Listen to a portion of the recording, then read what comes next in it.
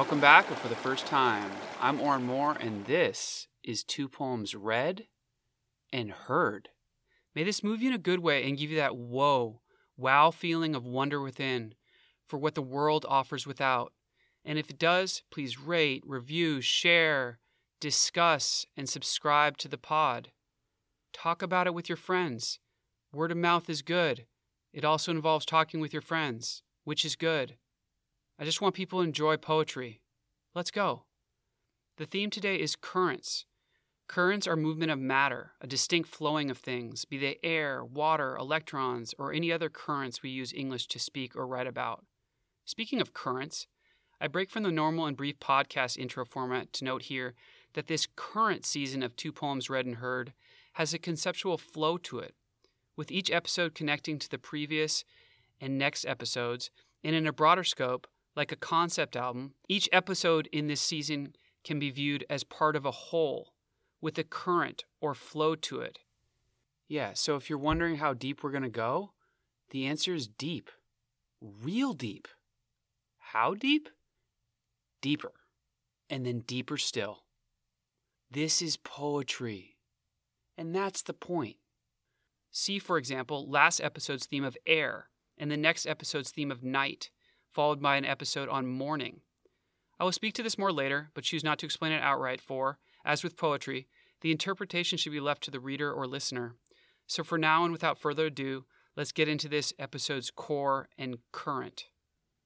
Our first poem today is titled Navigator and was written by Rachel Richardson, an American poet born and raised in Berkeley, California. The Poetry Foundation has described her poetry as investigating the disjunctions of remembered and recorded history. Of her approach, Richardson notes that, quote, "There's a lot to be taken from the field, from places where you may not have realized that the material was worth anything," end quote. I could not determine Richardson's age, though I will say that the pictures of her indicate that she is both relatively young and clearly beautiful. She is the author of the poetry collections Copperhead, 2011, and 100-Year Wave, 2016. Navigator. Let's say I'm Captain Cook, setting sail to drift until currents push me into a certain lane, certain highway, with its humpbacked traffic bobbing along. My young aren't strapped in the back, flinging Cheerios into the crevices like a game of darts, but moored in the house with my patient wife, so I can seek my destiny here. And I have no destination, not the friendly center or aquarium. I journey only to find a usable root. I'm stewing the bones a fourth time to leach any last savor for my broth. Not gumming pirate birthday cake with a seafoam-colored frosting, nor placing my order at the drive-thru. No, not a Frosty, not a McRib. Place names are still to be scrawled, new minted to mark this passage, its weather and bits of luck. The usable routes of velvet highway I'll trace to parchment. A new day, a new world. Not the GPS lady recalculating. These words held in my mouth. These words a way to inscribe. We are not lost in a vast expanse of lostness.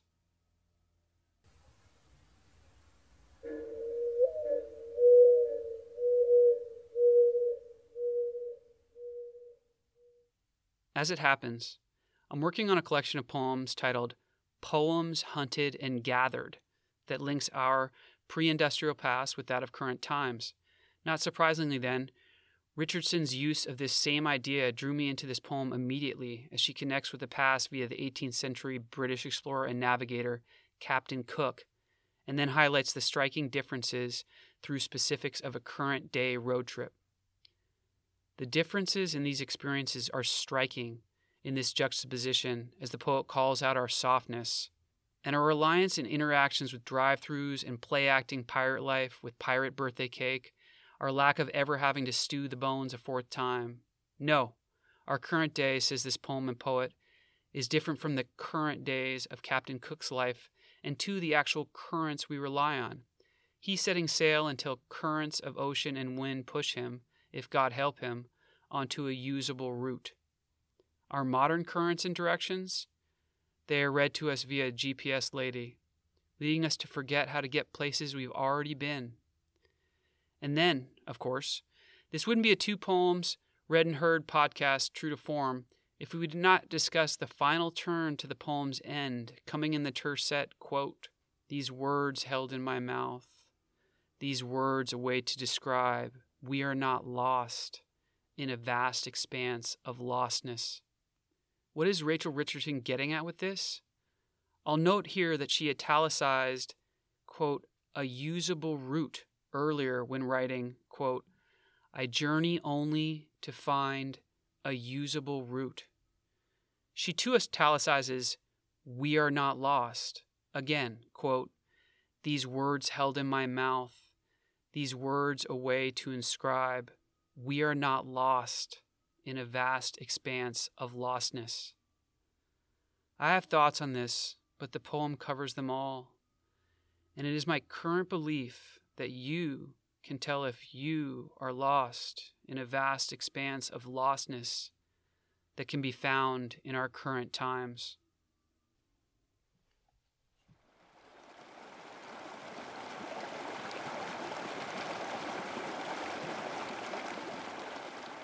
Current day takes on new meaning and depth when we realize it can be the current, the flow of the day that is happening now. Perhaps you've already thought about this. If you have, you should write some stuff down, maybe make a podcast, I don't know. So then, we're literally in the current of the day, in the current day, like being in the current of a river at the current moment. The poem that I wrote and we'll read next is titled "The Ways Rivers Always Run," and uses, yes, rivers to begin. This poem began after, as you may guess, spending time on a river. In my case, it was the Southern Kern River of California. The ways rivers always run.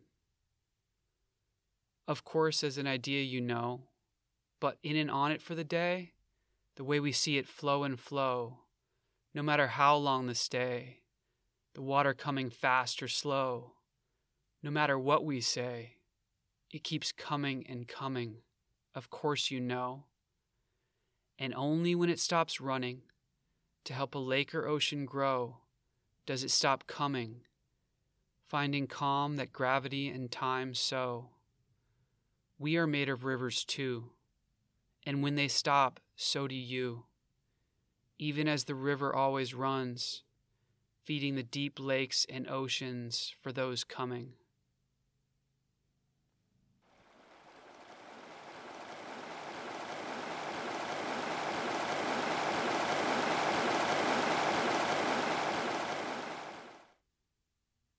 What are your favorite currents? Can you be in them more?